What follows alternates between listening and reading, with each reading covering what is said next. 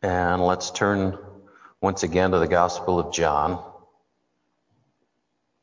going to look at John chapter 10 this morning. Jesus is still in the midst of this group that has gathered together after the healing of the man born blind. They're still going back and forth as to just who he is and where he comes from, and a lot of back and forth, a lot of belief, disbelief. He did these things on the Sabbath, so he lost his place with the Pharisees. But other people have responded to the miracle out of curiosity. Others believe. It always amazed me, though, even after all these things, where were these voices when the crowd was yelling, "Crucify"? Humans are funny people. Peer pressure and all these things that plague us. But anyway, John chapter 10, beginning at verse 7. It says, "So Jesus again said to them, 'Truly, truly, I say to you, I am the door of the sheep. All who came before me are thieves and robbers, but the sheep did not listen to them. I am the door. If anyone enters by me, he will be saved and go in and out and find pasture. The thief comes only to steal and kill and destroy. I came that they may have life and have it abundantly.'" I think first of all, talk about the Good Shepherd this morning. Title of the message, The Good Shepherd. This verse, if you look at it, he's talking about being the shepherd, and he's talking about being the door at the same time. So I think the key to understanding this section is the practice of Middle Eastern shepherds, that they would gather their sheep into the sheepfold. I got another picture here for you this morning. They would gather their sheep into that fold at night, and then themselves would sleep against that doorway. Do we have that picture? Yeah, you can kind of see the shepherd there in that one opening. There he is. And he's guarding that door. No one goes in or out except through him, right? So now you can see that he is both the shepherd and the door, right? He's also the door in another sense. I think you could pick it up in my words, right? That he is the door to eternal life. If we're looking at metaphors here, looking at what Jesus is illustrating with his words, as he said in John 14:6, "I am the way, the truth, and the life. No one comes to the Father except through me." One doorway into the fold. Amen? So he says, "All that came before me are thieves and robbers, but the sheep did not listen to them." Now, I did a lot of poking around, and I can't find a lot of information about false messiahs that rose before Christ. There just didn't seem to be a whole lot of info out there. But two of them are actually mentioned in the Bible, and this was after Jesus rose and ascended into heaven.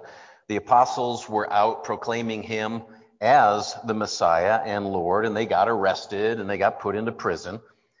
And at night, an angel opens their cell door and leads them out past the guards. I always thought that was kind of neat how he would do that. And the guards, whether they were struck asleep or struck temporarily blinded or whatever, wasn't the first time that had happened in Scripture. So they lead them out, and they go back into the temple, and they start preaching Jesus again. So then they're taken once again. They're brought before the high priest and the council, and the council says, "We gave you strict orders not to preach in this name." Notice they wouldn't even say the name of Jesus, right? This name. But you're doing it anyway. And the apostles said this. They said, hey, we have to obey God rather than men. And go figure, they got mad at him. And they wanted to put these guys to death. But one Pharisee was a pretty smart guy. He was named Gamaliel, or Gamaliel, as a lot of people say. And he said this in Acts chapter 5, verse 36. He says, "For before these days, Theudas rose up, claiming to be somebody, and a number of men, about 400, joined him.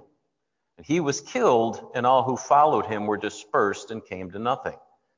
After him, Judas the Galilean rose up in the days of the census, and drew away some of the people after him. He too perished, and all who followed him were scattered." You kind of get the idea that these men rose up, and they did so as a lot of their contemporaries were expecting Messiah to rise up, talking about overthrowing the oppression of Rome and restoring Israel to its former glory. And they did get a bunch of people to follow them, right? They got people stirred up for the cause.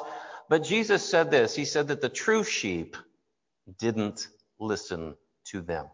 The true sheep, those who had learned to discern the voice of God through their knowledge of the scriptures, through their personal relationship with the Lord. They did not recognize these voices. They didn't get all caught up with the emotional aspect of it. No matter what promises these guys made, and again, getting everybody all stirred up, the true sheep, Jesus said, did not follow.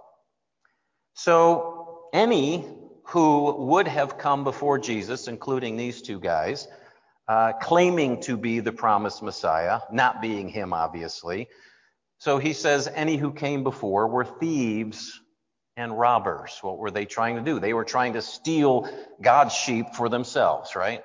They were trying to steal the glory that belonged to Jesus alone, weren't they? Thieves and robbers. And then he says this in verse 9. He says, I am the door. I am the door.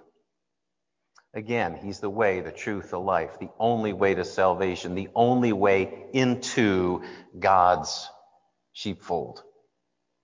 If anyone enters by me, Jesus said, he will be saved. That is, when you and I believe in Jesus Christ, when we receive him personally as our Lord and Savior, we enter God's sheepfold through that one and only door, and we are saved. Saved from our sin. Saved from separation from God for eternity, right? We're saved.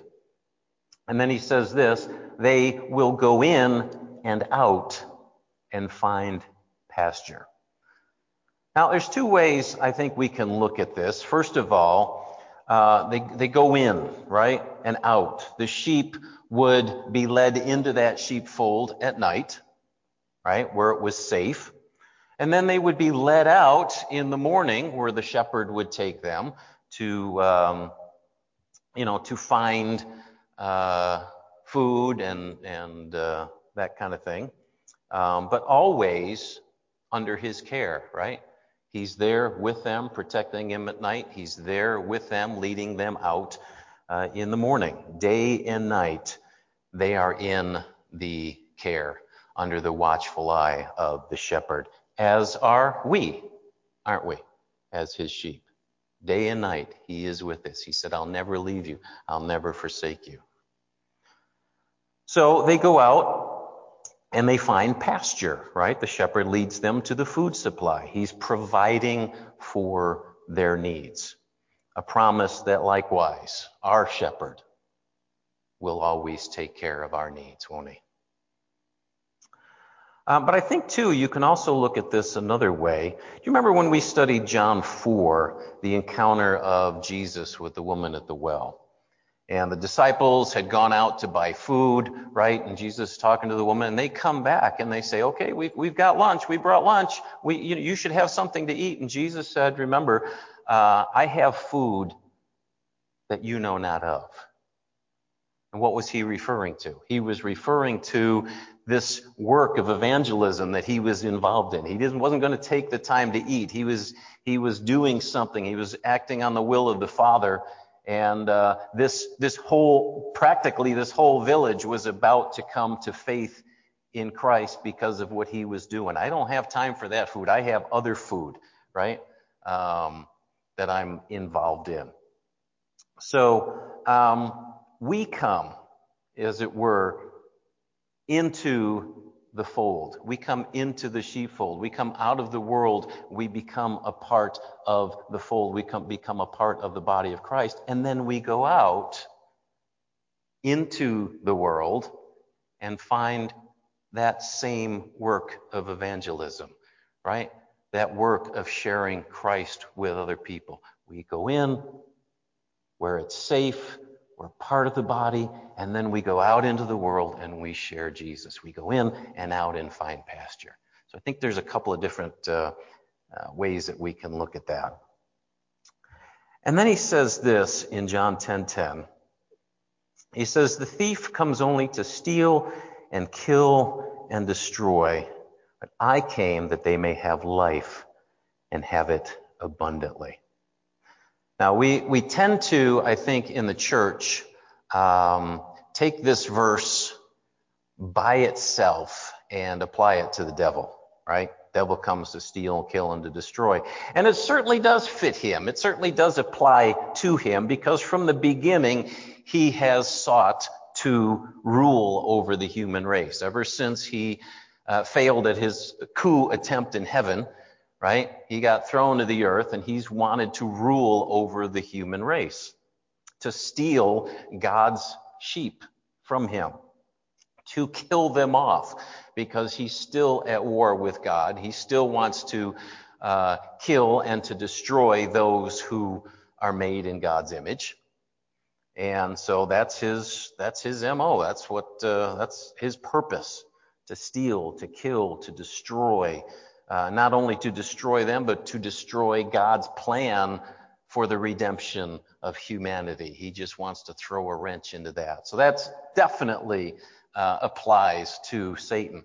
But in context here, it also applies to those who are of that same spirit, right? Those false messiahs, those false leaders who come and they want to take over the sheep. They want to lead the sheep. They want to be in charge. They want to do this. They want to do that. And those others that rose up that Gamaliel was talking about in leading their revolt against Rome, they were willing to sacrifice the lives of innocent people for their own purpose, for their own quest, for their own glory. Want to stir everybody up and call them to arms against the Roman soldiers. They didn't care who lived and died. I mean, they were hoping that they could, accomplish what they set out to do, but they were willing to put innocent people at risk for something that was all for them. And in the end, what happened? People died. Families were broken. Hopes were crushed. The faith of some was shipwrecked, right? Steal, kill, and destroy. Even the current Jewish leaders that Jesus is talking to, the Pharisees, the scribes, again, of that same spirit. They were not leading people in worship in spirit and in truth, as Jesus said. If they were, they would be leading them toward Jesus, wouldn't they?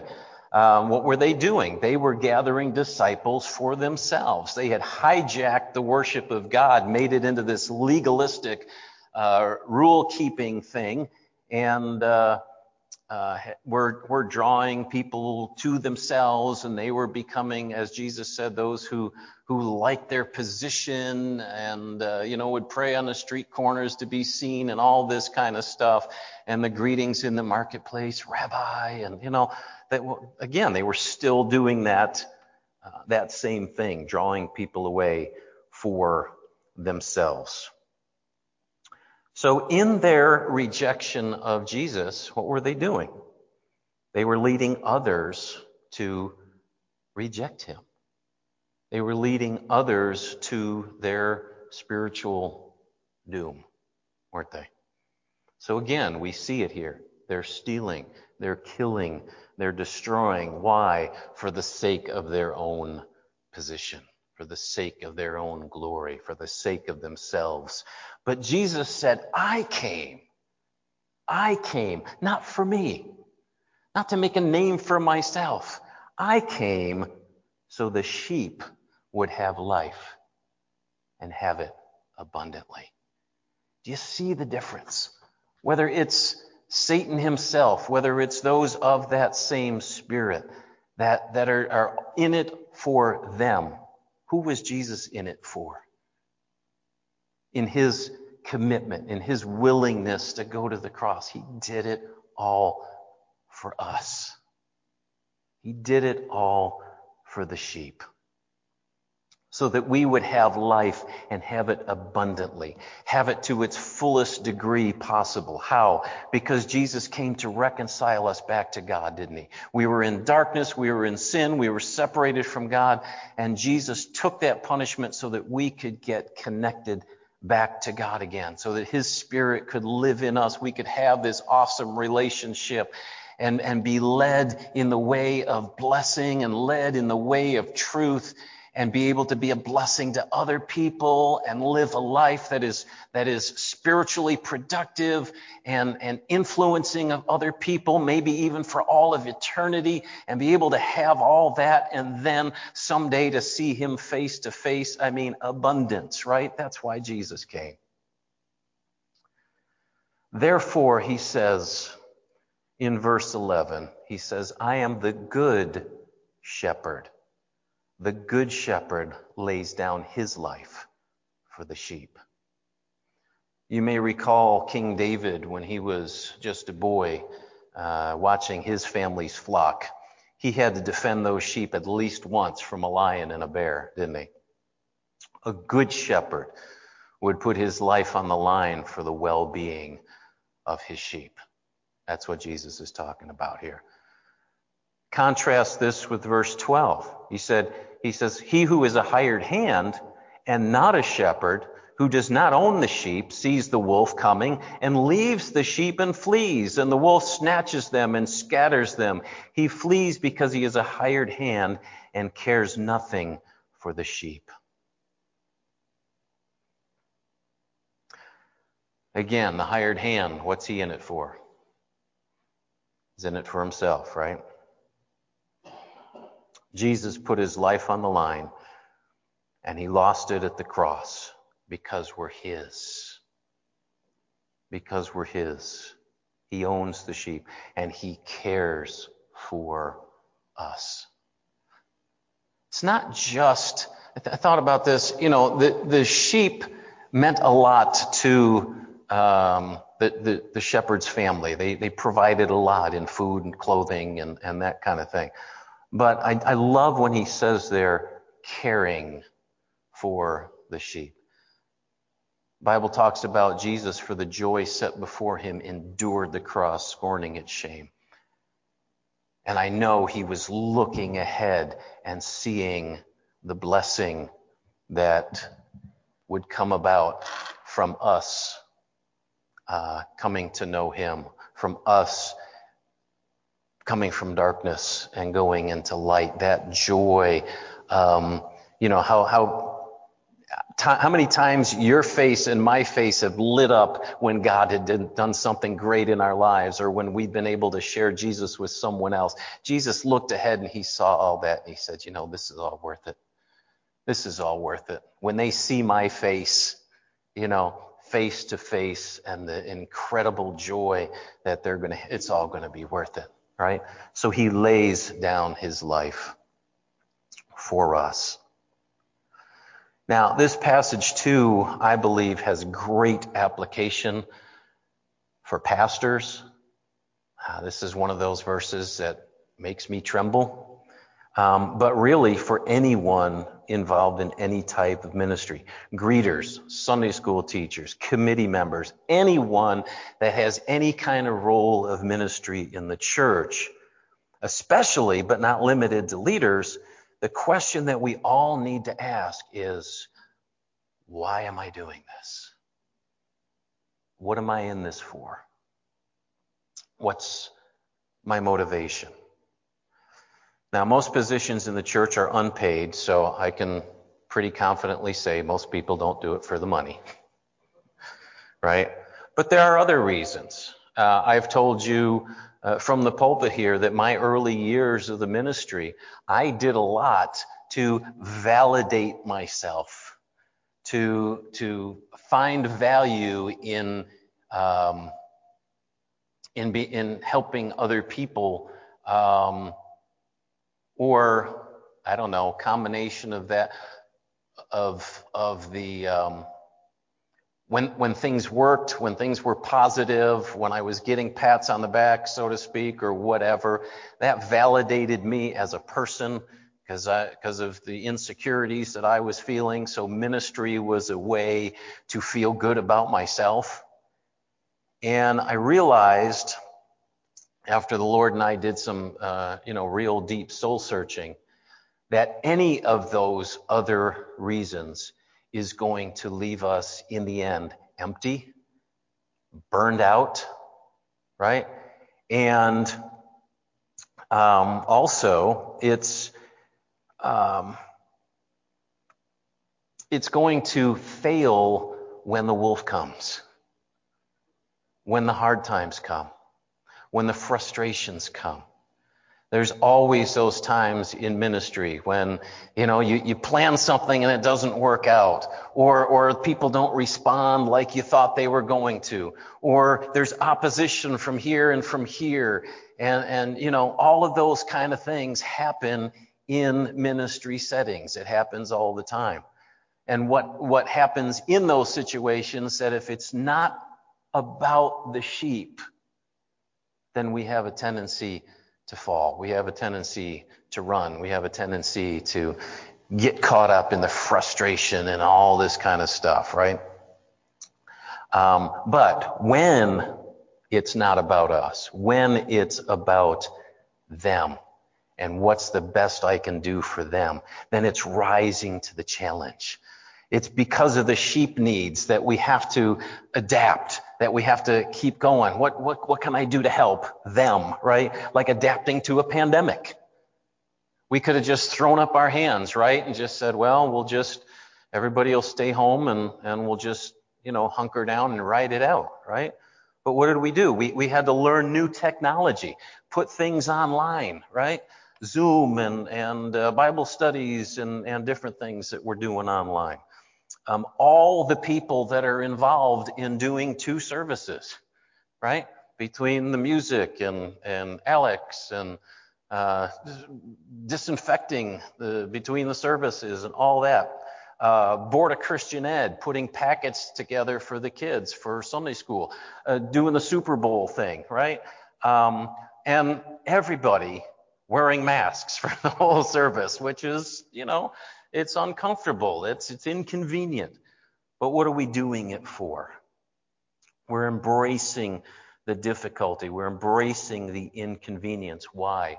All for the physical and spiritual well-being of the sheep, of the body of Christ, of each other.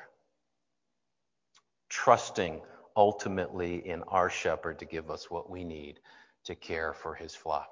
That is the motivation for ministry.